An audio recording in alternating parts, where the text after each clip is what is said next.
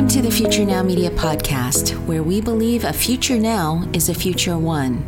I'm your host, Peggy Kim, and I'm the founder and president of the Future Now Media Foundation, which is a nonprofit leadership incubator for the media and entertainment industry.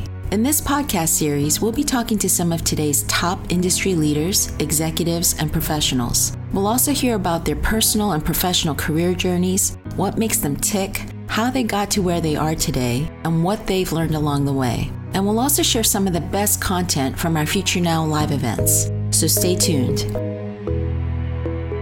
The media industry has been going through major changes over the last 5 to 10 years, and the rate of change has gotten faster and faster, and at a rate that seems impossible to keep up with. Advancements in technology have been the driving force of these changes, and then you throw in business, media, culture, and human behavior. It's a whole new media environment. On today's episode of the Future Now Media Podcast, John McMenamin addresses some of these challenges in his keynote on the state of the industry, which took place at the 2018 Future Now Media and Entertainment Conference. John is the president and chief operating officer of Media Village, which is a leading research, content marketing, and business development company. Throughout his career, John has been at the forefront of developing and launching innovative ad-supported content platforms in television, print, digital, mobile, and retail marketing sectors. John talks about today's new media environment, how we got here, and where we're headed. He breaks down some of the key aspects of the industry's transformation. He talks about data and analytics, the barriers to influencing media decisions, and the new monopolies. Take a listen. I've been tasked with 20 minutes to talk to you about the state of the industry, so that's an impossibility. So we'll try to wade through this as not as quickly as we can, but with some good pacing. And as part of that, as I talk about the state of the industry, I'm going to bring in certain concepts and terms that I'll explain a little bit, so it's not just the state of the industry, but hopefully you'll get some learning around what those in the industry speak about. So, Media Village, I was just introduced as the president of Media Village, and it's appropriate just to talk about it for a second because it's germane to the presentation. Media Village is the industry's leading research, content marketing, and business development company. And our clients are about 75 of the leading media companies that you would all heard of, digital companies, emerging startup companies. And part of this presentation, as it relates to Media Village, is very simple. We do a lot of research. We spend a lot of time with the senior management at media companies. So a lot of the learnings that you'll hear in this presentation are derived from real-world meetings, real-world situations, and real-world stories with the leaders of the media companies in the industry. So, state of the industry. I think everybody knows that it is a world of market disruption. There's a lot going on, and you know, if you want to think of it in context, new technologies, what do? They challenge legacy companies' business models across all industries, whether it's retail, as we know what's going on now with e-commerce, or media. They often deliver better efficiencies and cost savings. And they can also, beyond efficiency and cost savings, radically transform business models for the better. So there's two types of companies out there. The 40% that keep their legacy or linear mindset and look at it for cost efficiency and savings. And generally those companies, as transformation moves on, either limp along or fail. And then there's visionary companies that embrace the power of new technology, and they enhance their opportunities, they enhance their competitive advantage, and they thrive. So if that sounds like today, that is, under the guise of everything old is new again. The time period was the early 1900s, and the new technology was intelligent electrification. So the 40% that failed saw electricity as a way to keep the lights on and have less expensive powering of their factories vis-a-vis coal-powered steam. Those that were smarter saw they could run different factories on different floors in different ways, gain a competitive advantage, and move. So we see the same thing happening today as it relates to how Amazon, Facebook, and Google are literally, and you'll see it in the presentation, undermining the business models of NBC Universal, of ABC, of BuzzFeed, of big companies like Oath, formerly AOL. So today we're in the stages of another industrial transformation, but it's even bigger and broader because it really affects all of you and all of the consumers in the country today. So the new world. The new world is really Facebook, Amazon, Google, Netflix, YouTube, and Apple. The billions of dollars that Netflix is spending on content is challenging the business models of ABC, CBS, NBC. The same thing with Apple and Amazon. It's a new way of delivering content. Consumers are taking content in and consuming it differently. New advertising models have been developed, so it's really upended everything. And it's also changed the consumer. There's a whole new consumer out there. There's new consumption and dynamics and personalization that you guys all probably use. There's cord cutting, which brings down television ratings, over the top, time shifting, e-commerce as we know it. So what that has done is that is driving consolidation. So we know we have AT&T and Time Warner, which I'm sure you've all read about, going through their merger, of which a decision will be made on June 12th. We have Disney, who was buying Fox, until Comcast potentially is coming in for an all-cash offer for more money. So there's further consolidation. We have what just happened, probably the friendliest one, which was Discovery and Scripps. And then you can look at the most venerable magazine publisher in the history of magazine publishing is now owned by Meredith, who literally was producing Better Homes and Gardens and magazines like that out of the Midwest. And then who would have thought that two phone companies, AT&T potentially on June 12th, and Verizon would own two of the largest media conglomerates in the entire industry. That's how much things are changing. And when things change, companies lose their value. A year and a half or so ago, Snap went public. It was the hottest stock. They were going to go out, sell $100 million packages of advertising. Didn't quite work that way. They shifted their model to more of a programmatic model.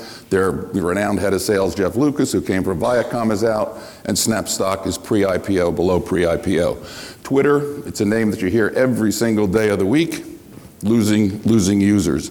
Mashable, valued at $300 million, was bought for $50 million by Ziff Davis. Yahoo is owned by Oath, which is owned by Verizon. Huffington Post is owned by Oath, which was owned by Verizon. And print, down the tubes. So a lot going on. And it's a radically new media environment in a couple ways that are really different. I don't know how many of you heard of the CES, Consumer Electronics Show. 15 years ago, that was a consumer electronics show in Las Vegas, and you go out there to see gadgets. You go out there today and you see new technologies, you see media, you see Netflix, you see everything that's happening, right? They get 400,000 people there because we live in a transformed world of interactions between business, media, technology, culture, and human behavior. All of those dynamics are coming together to change what's happening. And the primary driver of change are the consumers of new technology and how they're ingesting content and advertising and using those technologies. So the other scary part about today, and it's not all scary, but this may seem scary as we look at it, is that we're actually operating in a market that is zero to flat to down. In 2000, the legacy media companies basically controlled 100% of the share of $500 and some odd billion in advertising. As digital came on in 2010 in a bigger way, they controlled about $540 million, and digital began to creep in. If you look out to 2020, the legacy companies are going to be at about $350 million, and digital's up to $245 million. So that's a very scary concept for the NBC Universals, the Disney ABCs. And even on the Fox front, a lot of the analysts are saying, why would Disney want to be paying so much money for a business that isn't growing? And we'll see what's happening. But they have to do it because everybody needs scale to compete with Facebook, Amazon, and Google. And we're going to see a little bit of that later down the road in this presentation. So it's a really tough market to operate in. Furthermore, most of that digital growth is what used to be below the line, shopper marketing, where you had couponing and things like that. Now you can reach consumers mobily and digitally, is being bought above the line. So that's what's also driving that digital growth. So now you look at how Google, Facebook, and Amazon begin to come into the picture. The job of media and advertising was to obviously reach consumers, okay? Hopefully convince consumers. Then there were other things to engage consumers and to activate them at retail. And those were, trade allowances to get end caps or off-shelf displays, couponing, things like that. But as technology came in and as our world evolves, there's a lot of different things that marketers look at in terms of reaching the consumer on what's called the path to purchase, from a consumer first being aware of a brand through their path to that brand and into the retail environment, hopefully for activation. There is propensity modeling, there's inexpensive programmatic, there's ad targeting, retargeting, there's one-to-one dynamic content emails over there on the far left. We're living in a world now of one-to-one versus one-to-many marketing. And then there's addressable television. So what you see here is all the different ways that marketers look to reach consumers along the path to purchase. But if you strip everything else out of that slide and how you deal with demand generation, first purchase, repeat customer, indecisive, loyal, lapsed, you see that TV, radio, out-of-home, digital, the legacy media businesses are still used for reach, and they're still used for convincing. But Facebook, Amazon, and Google fall in the reach bucket. They fall in the convince bucket. They fall in the engage bucket.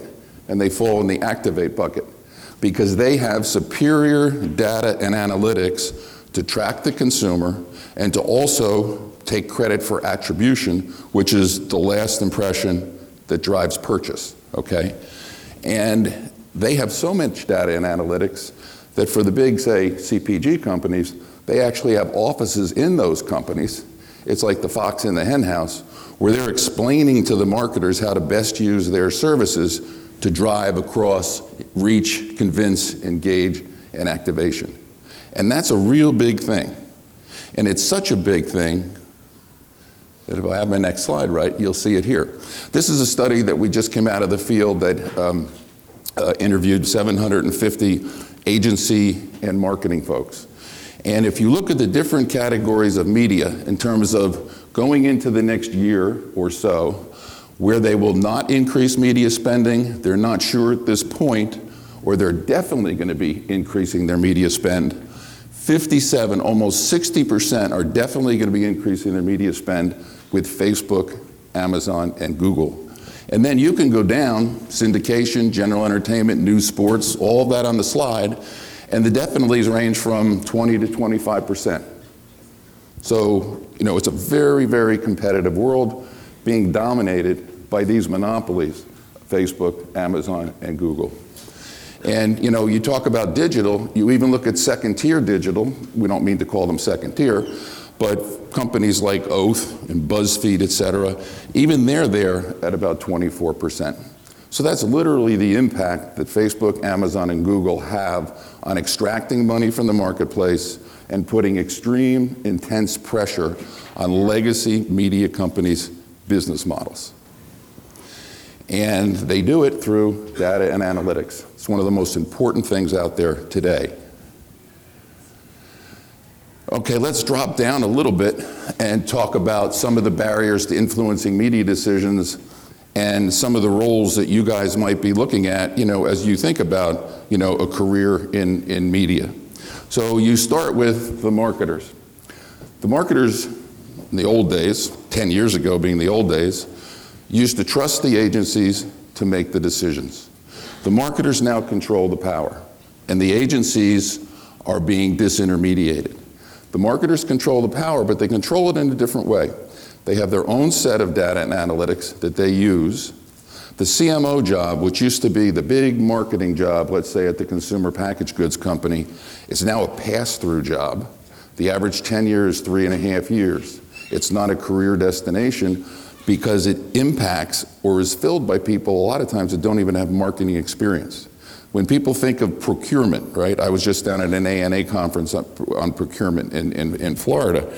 The procurement people didn't really have media backgrounds, but as they have gone along, they fully understand it, and they're negotiating on price off of data and analytics. Chief financial officers will assume a marketing role. So the role of the CMO has changed very, very much, but the marketers still control the power. There's overwhelming choice, and everybody has their own types of data analytics, but the marketers have what they feel are the most important, their proprietary ones. There's new evaluation tools, there's marginalized access, but most importantly, and you may have read this with the departure of Sir Martin Sorrell at WPP, because there's been a lot more press on it, but everybody's trying to figure out the agency model, and is the agency holding company model broken? We also live in a gig economy. There's a lot of smaller agencies, there are a lot of independent people that bring value to the marketing process that work on their own or with a couple of people independently. So the agencies are losing their influence. The agencies have their own set of data analytics. Then we go to the sellers. And the sellers are feeling very, very disintermediated. Disintermediated meaning, how do I get to the people that I want to sell my stuff to that are going to give me money for it? Because they always had the ability to get to the agency. It was tough, but they could get to the marketers, but it's much, much, much tougher now. But if they get to the agency, they know the agency is no longer their primary stakeholder as it used to be, and they have their own set of data and analytics. So now you've got the marketers, the agencies, and the media sellers, all with individual sets of data and analytics. The closest to a consolidation is OpenAP, which is shared by Fox and by Viacom and Turner, okay? But everybody's sort of moving in different directions. So when you look at this and you think about where you might want to work, it's all good, but there's a lot of change happening and a lot of different things going on from that standpoint. So as you look at your career, you know, we talked about electrification, and then you can see what we're speaking about now with the whole transformation going on in the media business. It's important to understand the past. I mean, if somebody understood companies that didn't embrace the technology aspect of intelligent electrification, that would have been a company that would have limped along and gone out of business. So everybody thinks we've got to know what's happening today. We've got to know about the future.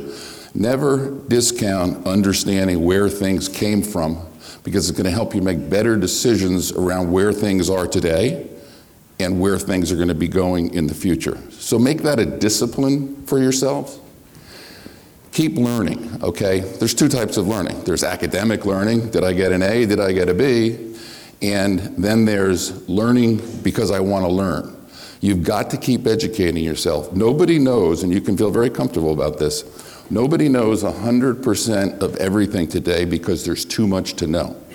So if you feel like, damn, I don't know everything, I'm only about 80%, maybe about 70%, that's kind of the new normal. But you've got to keep learning to stay at that 80% and not worry about whether you're at 100%, because anybody that tells you they're at 100%, they're not telling you the truth, okay? Intellectualize your role. And I've said this for years. There are people that work in the magazine business. There's people that work in the cable television business. They know everything about that business. But the best way to success is to know everything about that business, everything about who you're competing with, the digital companies, the print companies, understanding the marketers' promotional budgets, the marketers' media budgets, the marketers' channels of distribution, the retail dynamics. In other words, know the complete marketing and media picture, not just the role that you're in. Proactively engage in cross-functional collaboration. What that means is get involved with other departments who are doing different things, and there's a real reason for that. Well, this may have sounded, a little bit of a bummer as you hear about flat spend and all of that. The media business is not going to go away, and with all the technology, the media business has hundreds of more job opportunities in different areas than it did 15 years ago or 5 years ago or 20 years ago. So the importance of working cross-functionally is that you may be in a great job and you may find out that working with another department, that's even cooler. I like that better. That works for me better. And you can begin to transition yourself around and also gain broader skill sets. And then finally, obviously, embrace change, right? Everybody needs to feel comfortable with change. Well, embrace change and also be a change agent. So the last story I'm going to tell before I finish is a little personalization. You may say, well, gee, if I get into a job now at my age, how in God's name can I be a change agent? How can I embrace change? You can do it by thinking intellectually and doing it incrementally. So when I was 22 years old, before I was in the media space, I sold frozen food in New Jersey for a company called A. Peltz & Sons, and I drove around in my orange, on purpose purchased that, Datsun B210 without air conditioning, dumb move in the summer, and I was selling frozen food, so even a dumber move, right? And my job was to sell frozen food to nursing homes, hospitals, whoever would buy it, restaurants, but also schools. And so I'm going in there with cases of French fries, hamburgers, hot dogs, Jamaican beef patties. And it's all cases. It was very, very, okay, everybody's got a case of food, right? How can I make this a little different? So I sat home one weekend and I looked at all our food and I said, for the schools, I'm going to create a menu. So on Monday, there'll be Jamaican beef patties with French fries and called string beans, whatever it was. Tuesday was different, Wednesday was different, et cetera. And then I divided what the case cost by the product on the plate, and I was able to go in and say, let's just take Monday as an example. Monday is Jamaican beef patties. It's going to cost you $1.17. You're going to charge $2.50. And the administrator looked and said, oh, that's great. You kind of figured out my week in a way. And so my sales started to go up. The company looked at it, and the whole menu solution was delivered, was now part of our entire selling process, and our revenues went up. So all I was 22 with Jamaican beef patties, thinking how I can sell it different, and I created a menu. And that it was big to me then, but it's really incremental change. So think of it incrementally, think of it as a contribution. It's a big world, it has tons of opportunities. You guys all have phenomenal skill sets. If you don't find the right place the first time, you're going to find it the second time, which is why I talk about cross-functional collaboration. Be successful, be leaders, and have fun. Thank you.